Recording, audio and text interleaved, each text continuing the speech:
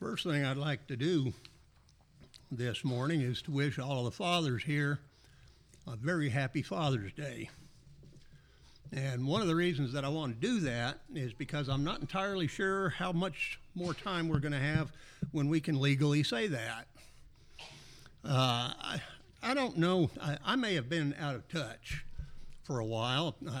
Generally speaking, try to ignore a lot of the things that are going on in the world. But over the last little while, I've kind of looked and said, when did this happen?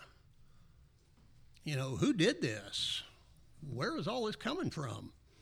The world is one messed up place right now. And I don't really see any signs of it getting any better anytime soon. And what it all boils down to is God has arranged things a certain way. The organization of the church, for example. God set it up a certain way for a reason, and that is the best possible way for it to be organized. The family is another one. God set the family up the way he did for a reason. And if we start messing with things that God has organized, all we can do is make them worse. We cannot make them better, in spite of what a lot of people think. And right now, whether you know it or not, the family is seriously under attack these days. I recognize things like this the older I get. I told somebody one time I was fussing about the way things are now as compared to the way things used to be. And I said something along the lines of, well, back 50 years ago when I was a teenager, and then I stopped. 50 years ago when I was a teenager? Man, I'm getting old. But there are things that were never even thought of back then. There are things that happen today, and they don't seem to really excite any comment at all. And back then, they would not have been tolerated at all. They just would not have been. You have some things, people are advocating some things, that if that had happened back in the 60s, somebody would have lynched them. I mean, this is bad. And, the church really needs to realize this because we have a responsibility, number one, to keep ourselves unspotted from the world, to take care of ourselves and our family, but we're supposed to influence the world too. Somebody's been influencing them, but it hasn't been us. I heard something recently where a social worker that worked with a school system was bragging about how many parents she had convinced to let their children have gender-altering treatment, because she would tell them, well, you can either let them have it and, have them alive as a different gender, or, they're almost certain going to commit suicide if you don't. And she was laughing about that because it wasn't true. She was using that to get people to agree to something that they normally would not have agreed with. And you see a lot of that kind of stuff. I heard just recently, and this very well may have a serious effect on us.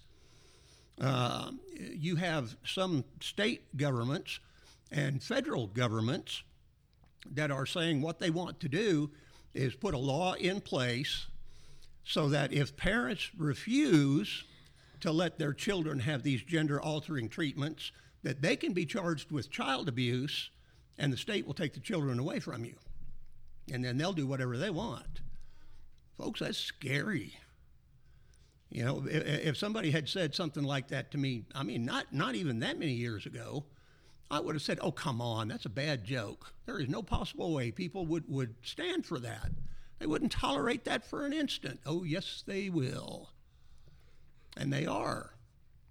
I kind of feel, back quite a few years ago, they talked about the silent majority. I really hope and pray that there still is one, because right now the lunatic fringe seems to be the ones that are running everything. It's just crazy. And it will have an effect on us one way or another. I mentioned a minute ago that God set the family up the way he did for a good reason. And over in Ephesians chapter 5, this is where you have about the most condensed version of what God expected the family to be. In verse 22, he says, "Wives, submit to your own husbands as to the Lord. For the husband is head of the wife, as also Christ is head of the church, and he is the Savior of the body. Therefore, just as the church is subject to Christ, so let the wives be to their own husbands in everything."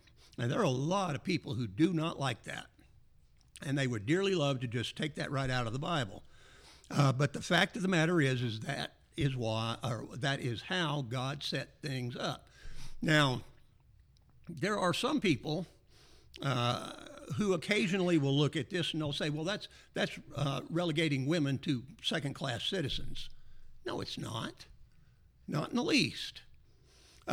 Somebody has got to be in charge in any organization that you have.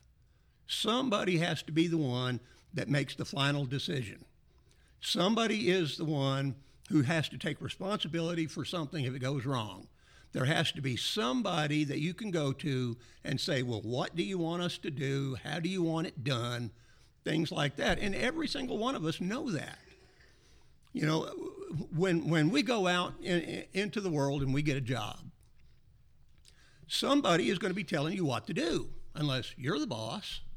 And even then, you're going to have somebody else higher up that will have the right, the authority to tell you what to do. And because I had people that had the right, the authority to tell me what to do at that job site, did that make me a second-class citizen? No, not in the least. I was just supposed to do what they told me to do. Sometimes that's a good thing. You know, sometimes their boss comes along and says, who told you to do that? You know, what kind of a stupid thing was that to do? He told me to. You know, then you pass the buck, let somebody else handle it.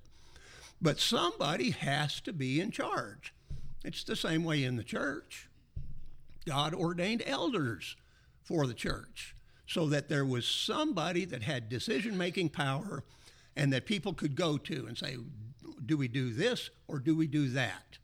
Somebody has to be able to make a decision. And that's all that is in the family. The husband has the decision-making authority. Now, does that mean he gets to do everything he wants? Absolutely not. You know, you go over into 1 Peter chapter 5, and what is one of the things that Peter says about elders? He says they are not to act like lords over God's heritage. In other words, I'm in a position where I get to do what I want to do, and I don't have to take anybody else into account. As a matter of fact, it's exactly the opposite. The person in the position of authority, if they're any good at all, will look at what is good for everybody else. Whether it's good for them or bad for them is totally beside the point. What is the best thing for the people that are under my authority? And husbands are supposed to act the same way. And Paul goes on and talks about that. Husbands, love your wives, just as Christ also loved the church and gave himself for her. Is that not what Paul just said there?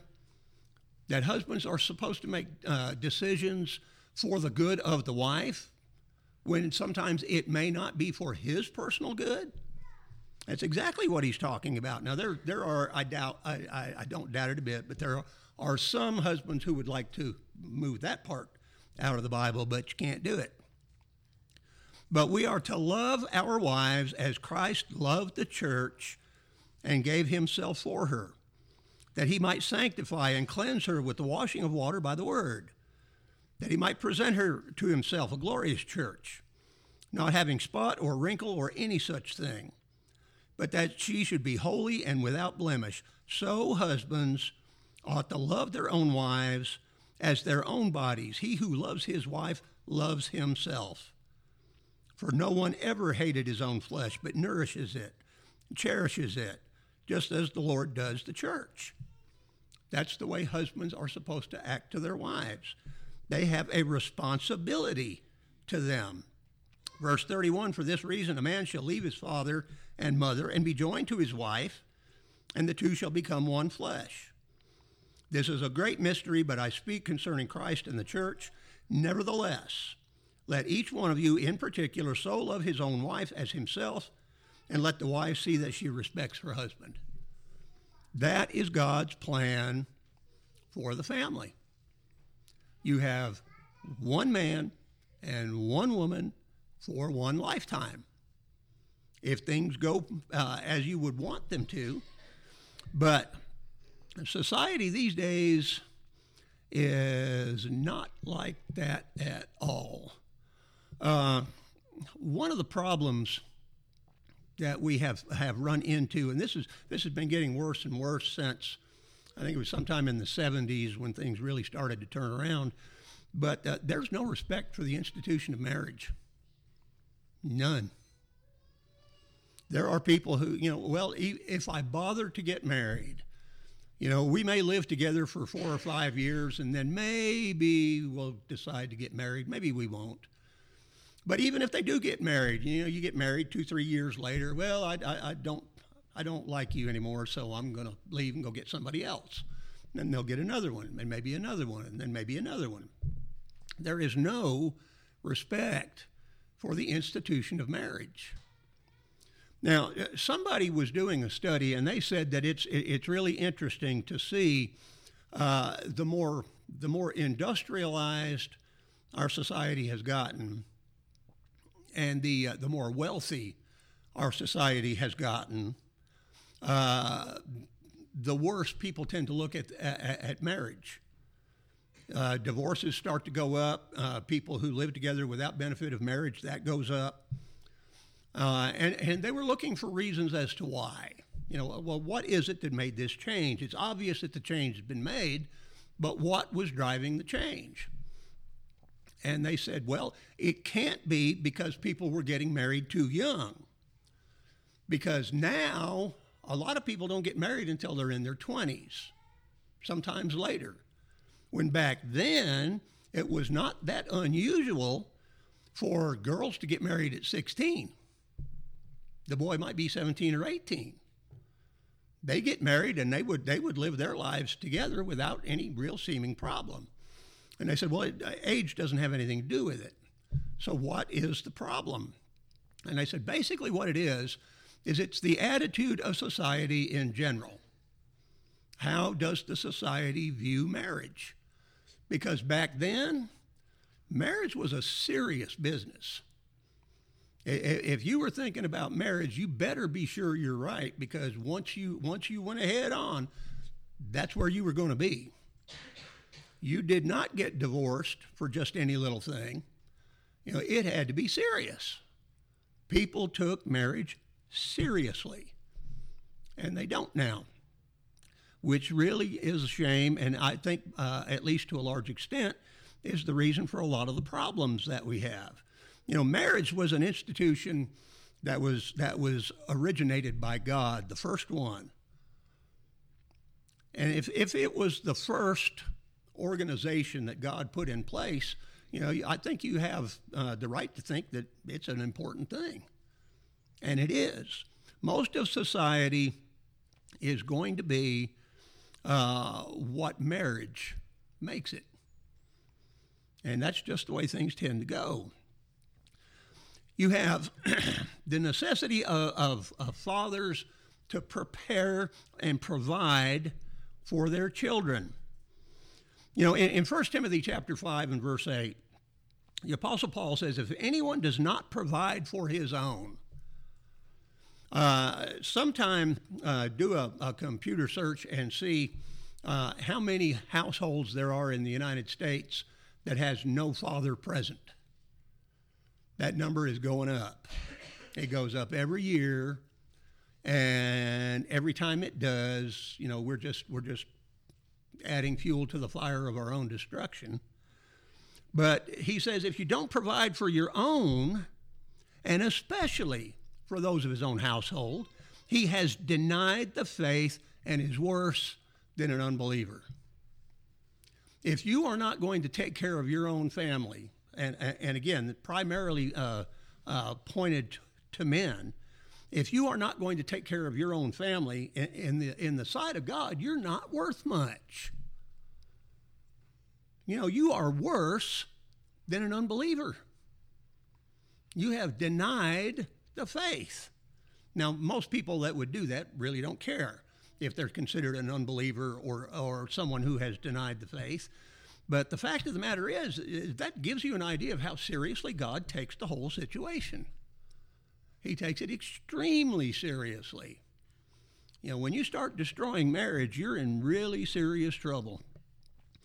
And one of the other things that men tend to do is they tend to be the disciplinarians.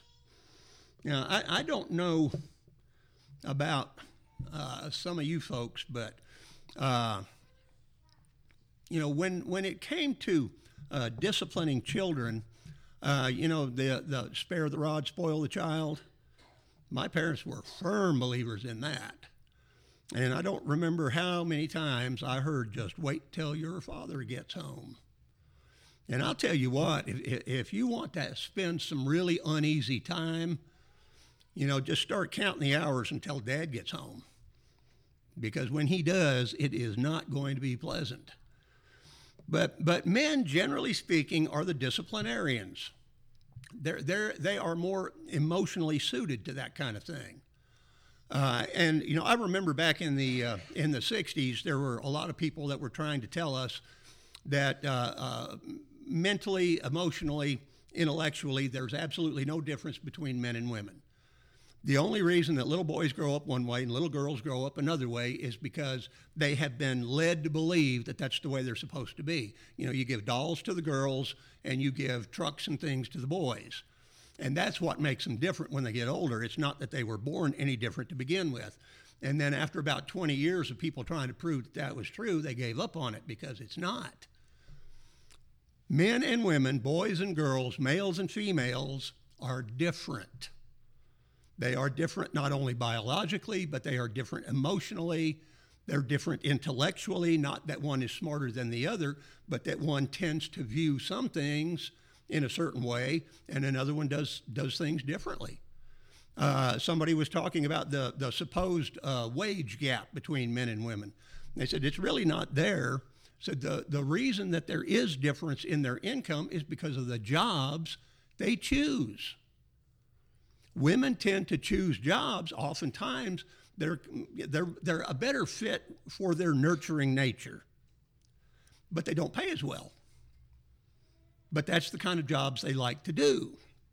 So, they said, yeah, they're different. Quit trying to tell them that they're not. Somebody said that a lot of problems are going on in like kindergarten, first, second grade, something like that. They said that a lot of the teachers of these really young kids have been given some bad information, and it's showing up because they don't treat these children like little girls and little boys. They treat them like little girls and defective little girls. They said they treat little boys like they're just defective girls. There's something wrong with them that you have to change. And I said, and there's not anything wrong with them. They're just different. Girls and boys, they're different, but nobody wants to treat them that way. But we don't believe in discipline anymore. There was somebody that was talking about the latest Gen Z people and some of the reasons why they were different. And they said, and they admit that they're different. And they said they grew up using social media as a babysitter. They were in the generation that, when you're 12, 13 years old, you got a smartphone. And you were never out of touch with people at all after that. Said you don't go out and play with your friends. You sit there and text them or play games with them or something like that. They don't have personal contact as much. And said they had an adult with them all the time. Everybody was talking about, anti-bullying. You don't bully kids anymore. You don't put them out on a playground and let them choose sides. And one poor kid is the one that everybody says, well, we don't want him. You guys can have him. I know how that goes because that was usually me. But they don't do that anymore. They don't do a lot of that stuff anymore. And so when the kids are 18, they're getting ready to go off to college, they've never had to do anything for themselves. And they don't know how to act. And that's why you have these crying rooms in colleges and universities now, where they can go lock themselves in with the stuffed animals and nobody can bother them, because they didn't get taught all those things when they were growing up. You know, every generation has been bullied, and you learn to deal with it. You know, how do I handle that? You know, back in the old days, when you were playing games or something, somebody won and somebody lost.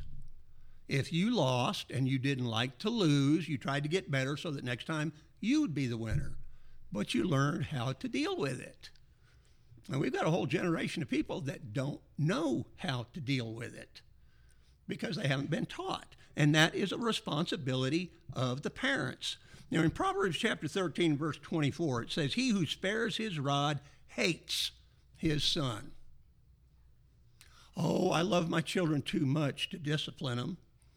No, you don't. If you're not going to discipline your children, it's because you hate them. You don't want them to think that you're a bad person, so you're going to let them grow up defective because you didn't teach them anything. You didn't teach them that bad conduct has bad consequences. I read a column in a woman's magazine once upon a time. Now, I'm not going to get into how I happen to have the thing in my possession, but someone wrote in and asked the psychologist. They said, I've got a son. I forget exactly how old he was, but he was pretty young, and said that, you know, I've noticed when he behaves badly, if I just give him a swat or two and tell him to stop, he'll stop. He'll listen, and he won't do it. You know, is it a bad thing for me to do that? And they said, oh, absolutely. You know, when you use corporal punishment against a child, you're teaching that child that you can use force to get your own way. No, you're not. You're teaching them that bad conduct has bad consequences. That is the purpose of punishment. You know, you did something bad, this is what's going to happen to you. If you don't do anything bad, it's not going to happen. You know, they learn that. There are things you just don't do. Chasten your son while there's hope, and do not set your heart on his destruction. Proverbs 19:18. Foolishness is bound in the heart of a child, but the rod of correction shall drive it far from him. Proverbs 22:15, and you could go on and on and on. And all of those have one common theme. If you want your children to grow up worth anything at all, discipline them. Now, I'm not going to say that you have to spank your children. You know, Dad was really fond of a belt, and me not so much. But it worked. You know, some children will respond differently to different things. And, you know, nobody knows their children better than their parents. So you know what you need to do, you know, but the point is that you have to discipline them. You have to tell them this is wrong. You do not do that. And if you do, this is what's going to happen. There was a youngster in a congregation that I used to attend back some time ago. His grandmother would bring him to services. And I don't know how many people wanted to grab that kid and take him outside, because he would run up and down the aisles all through services, yell and carry on. And if his grandmother got him and tried to get him to be quiet, he'd ball up a fist and hit her. But if you did that when I was a kid, they'd probably never see you again. You just didn't do that. But that was a perfect example of, you know, what's he going to be like when he's older? You know, in that magazine, somebody asked about the discipline of a child. Can you swat them? And they said no. And I told Marcia, I said, you know, I really want to write them a letter. That tells you how far back that was. But I said, I really want to write them a letter and ask them. So, you know, I saw what you said, and I have two questions for you. Number one, do you have any children? And number two, did you raise them according to what you're teaching other people to do? Because if you did, I have a third question. Are any of them currently out on parole? Discipline is something that children have to have. You know, we have an obligation as well, especially, again, as fathers. We have an obligation to teach our children, especially when you're talking about things in regard to the church. And it seems to be the case most of the time that it's the women who end up with a lot of that. And it's not the fault of the women, it's usually the fault of the men. You know, they are slower to come to a realization that they need to obey the gospel. And then, you know, they're behind in the knowledge that they need to have, and it takes them a while to get caught up. So they don't do as much of the teaching as they should. But it is much, much better if the fathers can do that. You know, again, if the father is the head of the household, he's the one who organizes some of these things. You know, you spend some time with your children at home with the Bible. And to some people, that's a radical concept. Now, wait a second. You know, that's what we got Bible class teachers for. That's what the preacher's for. We're not paying him for nothing. He's the one that's supposed to be teaching our kids all this stuff. No, he's not. Parents are.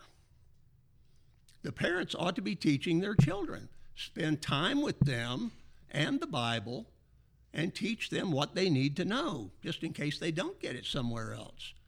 But we have a responsibility to do that. Over in Deuteronomy chapter 6, Moses is talking to the people, and he's telling them that you have learned a lot of things. And one of the things that you need to do is you need to keep passing this information along to the next generation. You know, teach them diligently to your children.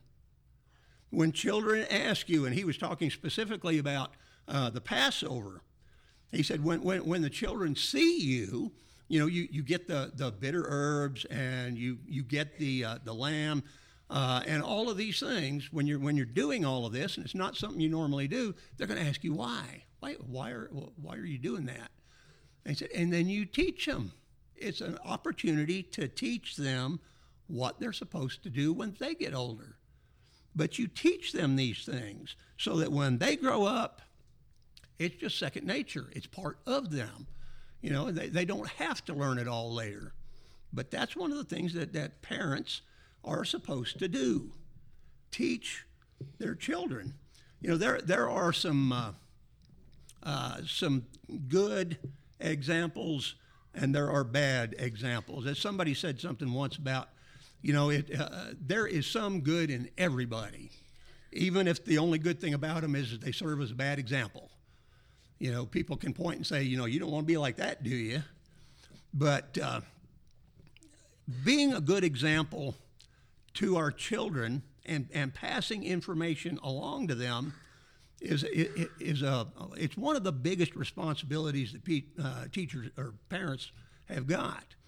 Over in 1 Chronicles chapter 28, David is about to die, and he is passing the kingship on to his son Solomon. And in verse 9, he says, "As for you, my son Solomon, know the God of your father."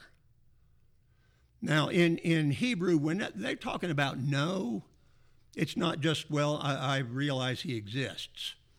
No, you have a knowledge that leads you to do what he tells you to do. It's not just a little thing, it's a deep knowledge. Know the God of your father and serve him with a loyal heart and with a willing mind. For the Lord searches all hearts and understands all the intent of the thoughts. If you seek him, he will be found by you. But if you forsake him, he will cast you off forever. Now, that's some of the best advice that a father could give his children. Know the Lord. Seek him out. Find what he wants you to do, and then do it. And that is a responsibility, again, that primarily falls on fathers. Now, women do it and do a wonderful job of it. but fathers have got to be involved in it too, if you want it to be as good as it can be. But remember, God set things up the way he did for a reason. It seems today that society is absolutely intent on destroying the structure of the family. And if they succeed in doing that, society is never going to be the same, and it will not be for the better. Fathers, love your wives, and don't bring your children up. Bring them up in the nurture and the admonition of the Lord. And if you do that, you've gone a long way toward doing what God wants us as fathers to do. It may be that there's someone here this morning that's not a Christian. If that be the case, you could come forward this morning, confessing your faith in Jesus as the Son of God, and you could be baptized to have your sins washed away. If you're an erring child of God, then you need to go to God in prayer. Confess your sin to him from a repentant heart and ask him to forgive you. And he's promised to do that. Or it may be that you just need to come forward and ask for the prayers of those that are gathered here for some other reason. Whatever your need is, would you come forward and make it known while together we stand and sing.